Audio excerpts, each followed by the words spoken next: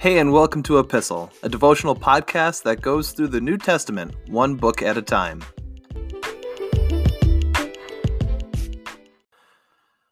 We are wrapping up Luke chapter 4 today, starting at verse 38. After leaving the synagogue that day, Jesus went to Simon's home, where he found Simon's mother-in-law very sick with a high fever. "Please heal her," everyone begged. Standing at her bedside, he rebuked the fever, and it left her. And she got up at once and prepared a meal for them.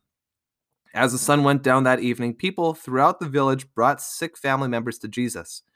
No matter what their diseases were, the touch of his hand healed everyone. Many were possessed by demons, and the demons came out at his command, shouting, "You are the Son of God." But because they knew he was the Messiah, he rebuked them and refused to let them speak. Early the next morning, Jesus went out to an isolated place. The crowd searched everywhere for him, and when they finally found him, they begged him not to leave them. But he replied, "I must preach the good news of the kingdom of God in other towns too, because that is why I was sent." So he continued to travel around, preaching in the synagogues throughout Judea. The opening verses in today's text start us out in Simon Peter's home, and we haven't heard from the disciples for a while, at least specifically by name. We see them with Jesus on his way back through Samaria as they try and grab some food, as Jesus talks to the woman by the well. This is a rare window, I think, into the lives of the disciples, even before Jesus enters into the picture. We recognize that they have lives, they have occupations that they all leave, and we know a few of their occupations. Some are tax collectors, some are zealots, some are fishermen, and we tend to see how Jesus picks disciples, and we have no reason to doubt that there's other occupations involved as well. But as the Gospels progress, we learn more about the people that Jesus calls to be his disciples. We find out bits and pieces of their character, their attributes, what they're like, and it's kind of entertaining to watch our information fall into place about what we know to be true about the disciples that Jesus calls to follow him. Today's passage brings us into the home of Simon Peter, and we see right away that he is married. It's not just a bunch of single guys walking around Israel. Peter has a family. He's married, and we don't know anything about his wife or about his mother-in-law here, other than the fact that she is sick, and people are asking Jesus to heal her. And I bring up this point about the disciples is that the reason why is because I think we tend to think that the disciples are older men with full beards, and I think we get this because of all of the movies that have been made about Jesus. They're always older guys.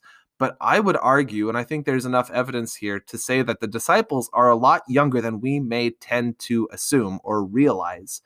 For instance, the disciple John, the guy who writes the gospel and the epistles, 1st, 2nd, and 3rd John, he is expected to have died at around 100 in the Common Era, or AD, 100 AD.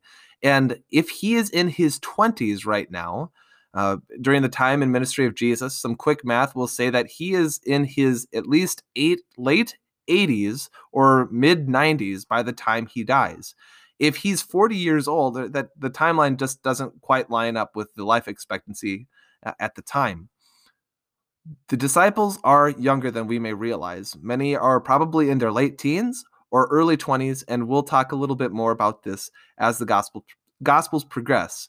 But the age of the disciples doesn't matter. What matters here is what Jesus is doing. And as Jesus heals all of the sick in the town, as they realize, right, they all saw that Jesus cast out demons. And they all probably heard that Simon Peter's mother-in-law was feeling a lot better after being healed by this man. You would want Jesus to stay in your hometown too, right? You wouldn't want him to leave. This man is a quadruple threat. He not only does he teach with authority, but he also has the power to cast out demons. This man can heal the sick. Oh, and by the way, he's the Messiah. You would not want him to leave. You would want him to stick around and to improve your quality of life and to have as an asset in your community. But Jesus still leaves. He loves the people in Capernaum. He continues to come back. But he leaves, and he gives the reason why he leaves is his mission, that others might come to know about the good news and the kingdom of God. That's why he was sent, and that's in verse 43. His mission doesn't allow him to stay in one place. He came for everyone. And as we consider this, our takeaway point for us is to consider the probable age of the disciples in light of how this might change the way we think about how and why Jesus trains them. Thanks for listening to Epistle. You can find, follow, and give feedback on our Instagram page at @e_pistle. You can find all of the episodes for this podcast wherever you get your podcasts, and please feel free to share them with a friend. Thanks again for listening, and we'll see you in the next episode.